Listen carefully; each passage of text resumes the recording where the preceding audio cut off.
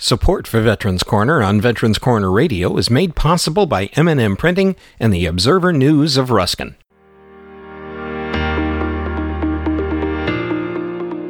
Hello and welcome to Veterans Corner Radio Podcasts, information for and about veterans.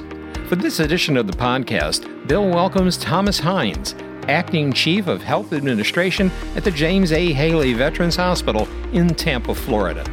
Thomas has a long history in the VA enrollment process, including discussing priority groups. If you have tried unsuccessfully to register in the recent past, it's time to try again. Things change, and certainly since the PACT Act, veterans who would previously have not qualified may qualify now. This interview should provide answers to some of the questions that you may have had. Here now is Bill Hodges with Veterans Corner Radio on Veterans Corner Radio Podcasts.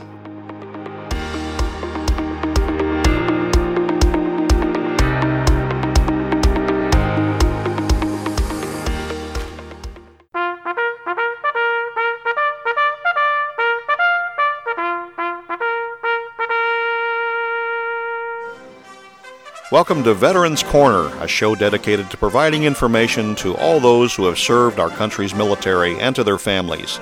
Now, here is your host, newspaper columnist, management trainer, and Air Force veteran, Bill Hodges. Hi, I am Bill Hodges, and this is Veterans Corner Radio.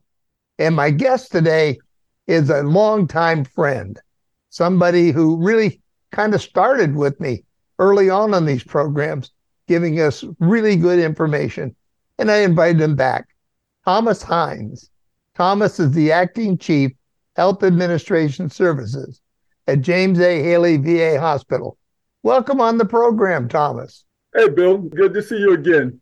So today we're going to talk about eligibility and enrollment in priority groups. You know, that is so important. But I want to make a point early on. No matter what we say here today, that should never prevent someone from calling their local VA or national and saying, do I qualify? Absolutely. We encourage every veteran, if you have a question, if there's any doubt in your mind, please call and ask someone. Go to your local VA, call the Health Eligibility Center, and I'm going to give out that number at the end of this briefing so you can get the right information. It's so important. Some people just will say, well, this little piece says I can't do it. But it might, there might be a way. There's so many different doors into this, and you have the keeper of the keys, but it takes a little bit of jiggling sometimes to make that door open. There's a lot of nuances to our system, and I'm going to try to answer and explain those nuances so our veterans out there, if they have any questions, maybe we can clear some things up. Well, let's go all the way back to 50 years ago when I got out of the military. They said, hey, you're going to have health care. We're going to take care of you. Well, I didn't go. I never went to the military. I never went to the VA. I never asked for anything.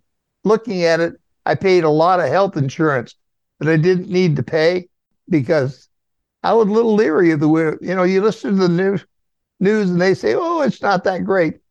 I can tell you after 15 years in the program now, I think the VA is world class as far as giving us great health care.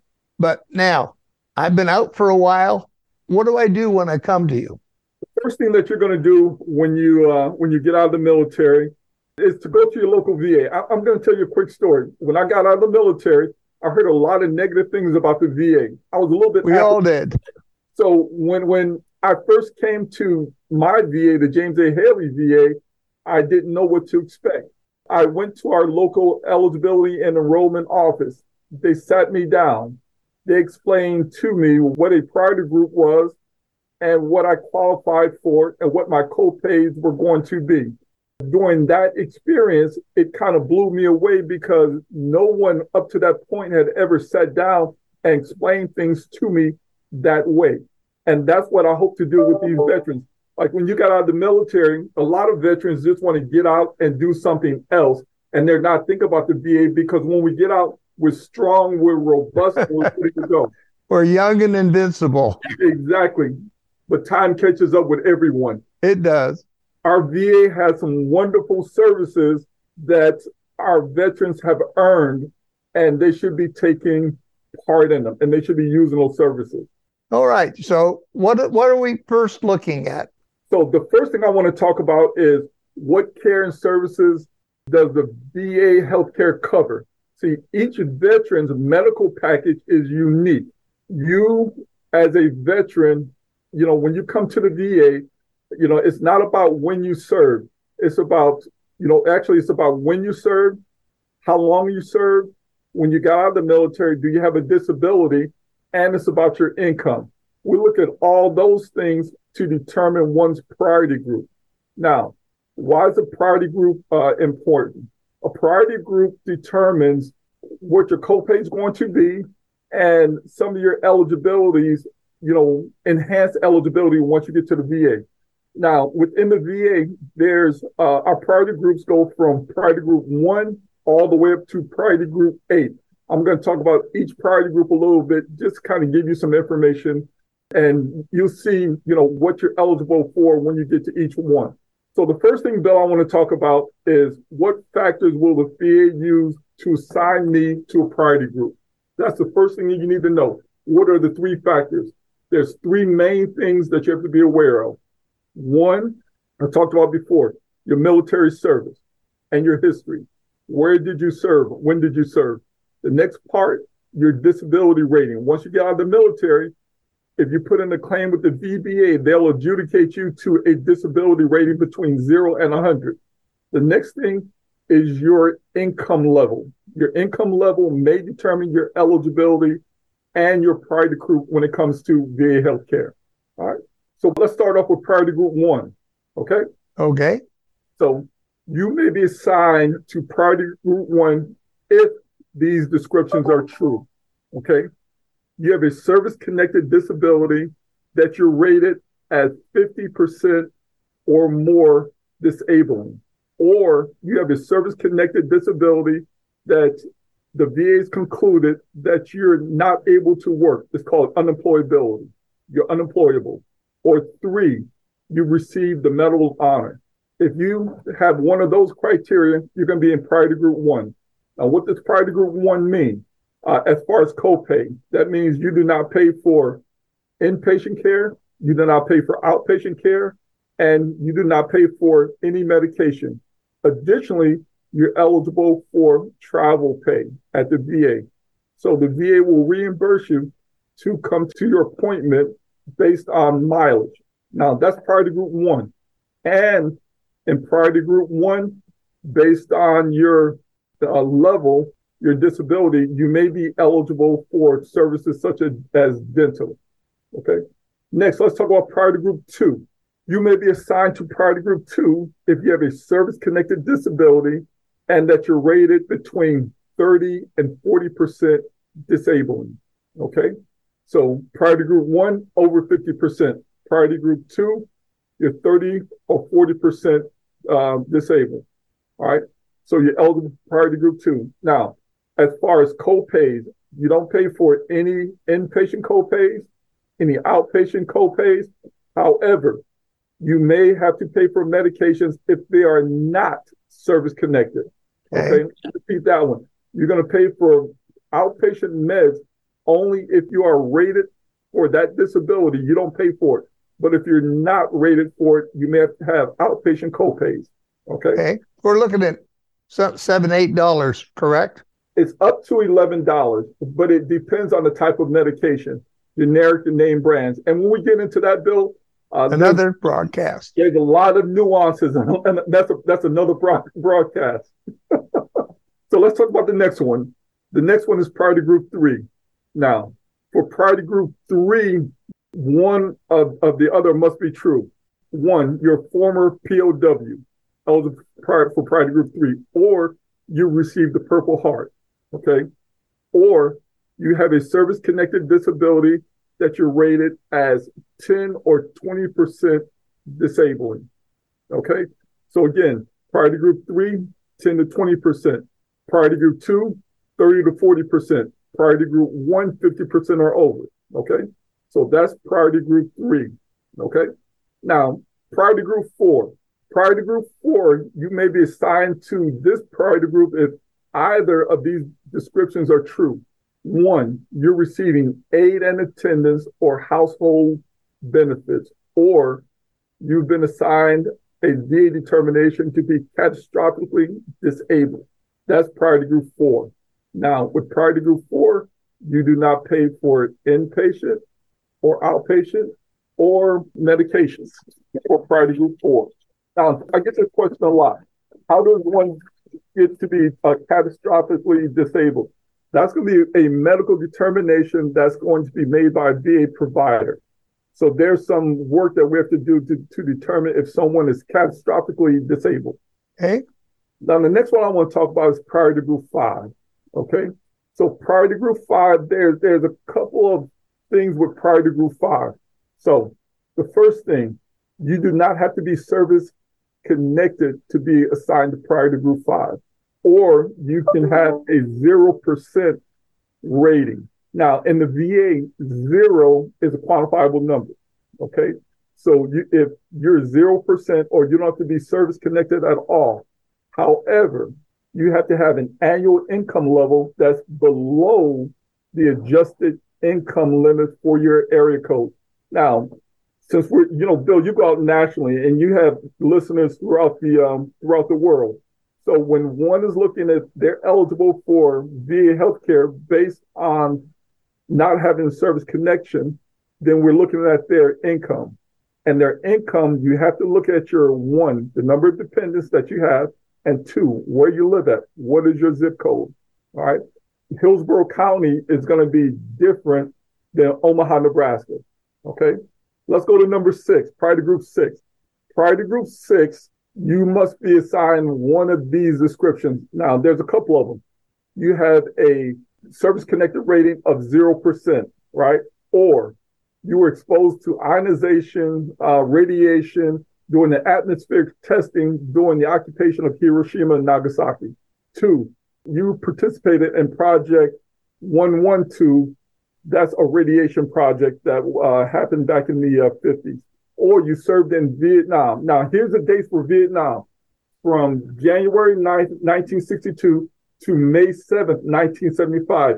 If you had boots on the ground or you served on certain vessels, you're automatically eligible regardless of what your income is. Or you served in the Persian Gulf between August 2nd, 1990 and November 11th, 1998. Or, Bill, the last one is you served on active duty at Camp Lejeune for at least 30 days between August 1st, 1953 or December 31st, 1987. That's priority group 6. Now, everyone's heard about the PACT Act, and there's some enhanced eligibility. So with that one, there's some additional criteria for priority group 6. So for that one, you're currently enrolled, or you served in a theater of combat after, now here's the key, after November 11th, 1998, and you were discharged less than 10 years ago, which means I served in Afghanistan in 2018, and I go to the VA to enroll right now. I'm automatically eligible because it's less than 10 years. And that's one of those enhancements that we received due to the PACT Act. There's many more, but as far as this is concerned, that's one of the major enhancements. It increased the years that one is discharged to be placed in priority group 6. Now, priority group 7, only 2 more left. Priority group 7, you can be signed priority group 7 if your gross household income is below the geographically adjusted income limit for where you live and you agree to pay copay. So that's number 7. Now, number 8, they have a couple of nuances with number 8, and I'm going to go through these kind of quickly. So the first priority group in 8 is a sub-priority group 8A, which means that you have a non-compensable service-connected condition that was rated 0 or disabling. And here's the key, and you enrolled in the VA before January 6, 2003, and you remained enrolled. You'll be assigned to group 8A.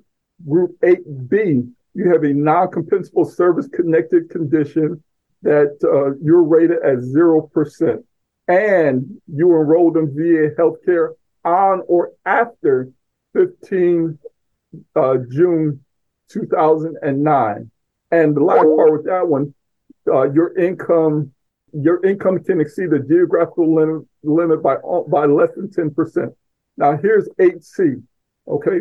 You don't have a service-connected disability. You enrolled in the VA as of January 16, 2003. That means I served in the VA, I never deployed. I got out in 2001, I came to the VA, I enrolled, my income doesn't really matter. I'm eligible for care. However, I have to pay a copay, okay? That's what 8C means.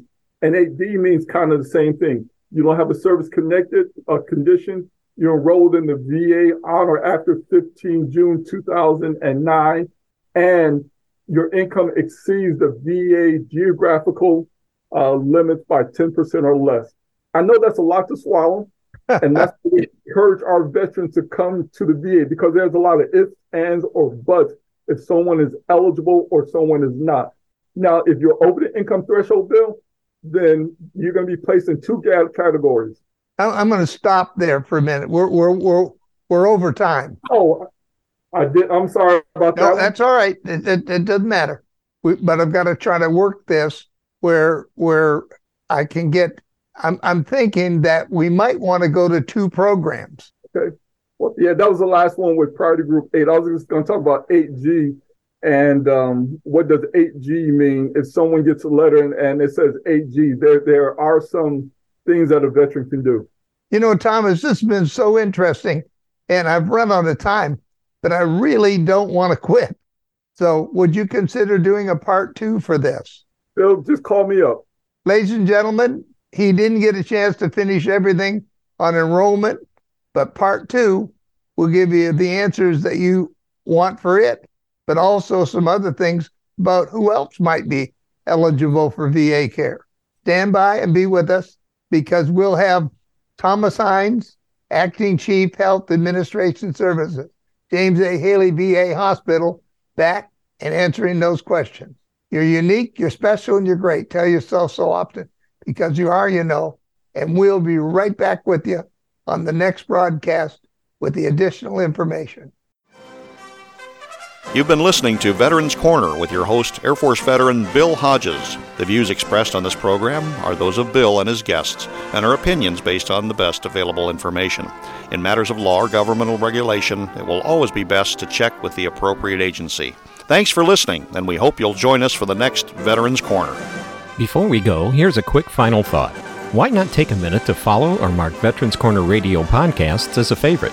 It's easy, and you'll be among the first to be notified when new episodes of the podcast are released. And thanks for listening to Veterans Corner Radio Podcasts.